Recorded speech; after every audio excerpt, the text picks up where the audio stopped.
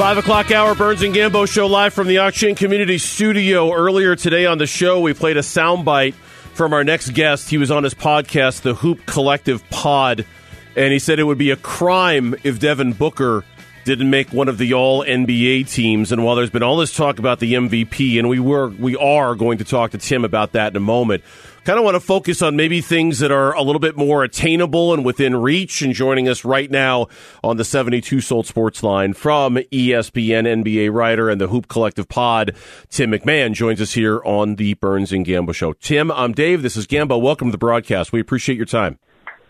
Hey, guys. Appreciate you having me. Tim, you brought up a good conversation for us. We've been ultra-focused on the MVP. I talked to Ramona Shelburne last night. I think she's got Devin Booker fourth. Not that we think Booker can win it. We just want to see him get consideration, finish in that top five. But your point on being All-NBA first or second team, I think that that's a really good one. That's very attainable for Booker to either be first or second All-NBA for All-NBA. Yeah, and to me, it's crazy that there's a discussion that he might not end up on any of the three All-NBA teams. And, people in Utah will say, hey, Donovan Mitchell, leading scorer, very similar numbers on the team that had the best record in the league last year. What about that? And first of all, I think Donovan Mitchell probably should have made third-team All-NBA. Second of all, though, what the Suns have done this year, they are a significantly better team, a significantly better winning percentage than the Jazz were last year. Donovan missed several more games than Booker has this year, and Booker has become a two-way player. If you don't believe me, ask Rudy Gobert. And Donovan Mitchell was not too thrilled about Rudy citing Booker as an example of a star player who's getting it done on both ends. But, I thought he had a strong case, and then, CP3 goes out. Obviously, he misses 15 games. There was, I think, an anticipation, number one seed might be up for grabs. Not only was it not up for grabs, but it was basically sealed before CP3 even made it back, and that was in large part because Booker was so dominant. And so to me, if you want to talk about Luka and Ja over Booker, okay. I cannot see a case for any other guard in the NBA. And, with Ja missing most, if not all, the rest of the regular season, honestly, I think it's going to be pretty difficult to justify keeping Booker off of a first team. And the idea of putting LeBron as a guard to make sure he makes first team, you don't get that right when your team's double figures below 500. Tim, what is it, in your opinion, do you think that works against Devin Booker in a case like this? So what is the? I'm really curious to hear the answer to this. What do you think works against him in an argument like this? I don't think there will be anything that works against him because I'm going to be optimistic of my media brethren and say that we can't screw this one up that badly. Obviously. It's just, it's true. I don't think this is like any kind of like controversial take or anything. To me, it's very obvious. Now, we all understand in the past, Booker put up all NBA caliber numbers, and he was considered an empty stats guy. And then last year, rightfully so, CP3 got the majority of the credit for the Suns' drastic turnaround. But there's no possible way anybody can look at Booker and say, "Oh, he's not a winning player." The hell he ain't. That's right. I mean, there were a game. They went to the finals last year. He was awesome throughout the playoffs.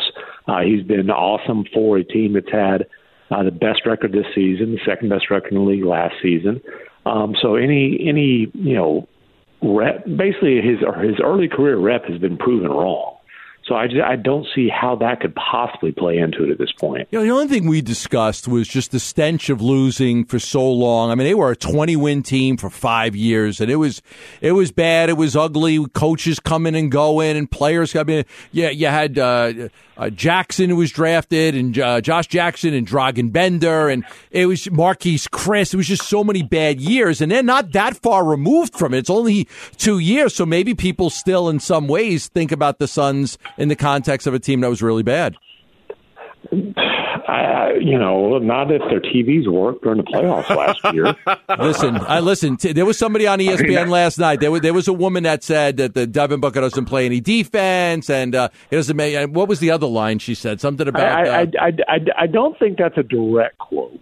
I don't think that's a direct. Well, I mean, it was kind of. I think you're using some creative license there, but again, but it was that he's not as committed to being a two-way player as maybe others are, and that he's not as single-handedly responsible for his team's success as maybe some other guys. Wow. Yeah, and I'll just say this: among guards who are scoring 25-plus points per game, Devin Booker, I would argue right now, is the best defender in that group.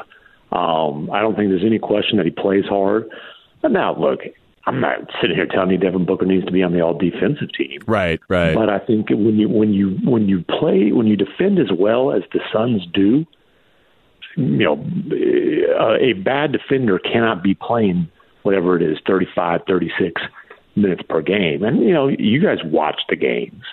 He's become a solid defensive player. And by the way, Luka Doncic, I'm not going to sit here and tell you guys he's a great defender, but same type of thing. When you defend as well as the Mavericks have for most of the season, he stunk on the defensive and early in the season. So did the Mavericks.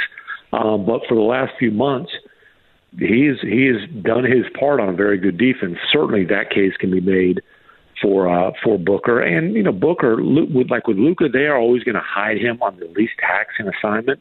I don't think that's the case for Booker. Yeah. I think they do that much more with Chris Paul, and obviously Chris Paul's been a great defender for a long time, but just to try to kind of ease the wear and tear and put him in position to be a help defender. Tim MacMahon from ESPN, our guest here on the Burns and Gambo Show. Last one from us before we let you go. And we got you on the show with the idea of talking about all NBA teams, but I do want to ask you about the MVP. In your mind, is there any shot at this point that Booker could rally himself in a position to be considered for that spot, or are the top three so cemented there that at this point it'd be just too tough to crack? Yeah, I don't see MVP being within reach. I think he'll end up on a lot of ballots. I think he'll finish, fourth, fifth, sixth, somewhere in that mix, deservedly so. But I do think and really it's going to come down to one of the big guys. I think it's going to be either Jokic or Embiid. Giannis will be third.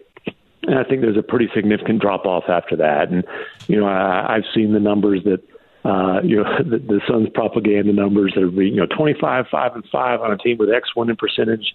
Every other guy's been an MVP. And I'm telling you, they got to try. They got to try. Hey, he's a legitimate MVP candidate who, again, I think is going to be on a lot of ballots, but I can't sit here and tell you I think he should be a top three guy. Yeah. 4 or 5, I think. If he finished fourth or 5 fifth, is legit. I'd be fine. All with NBA first team, I could see that for sure. Yeah. Tim, we appreciate your time. Thanks for coming on for a few minutes, and we look forward to talking to you in the future.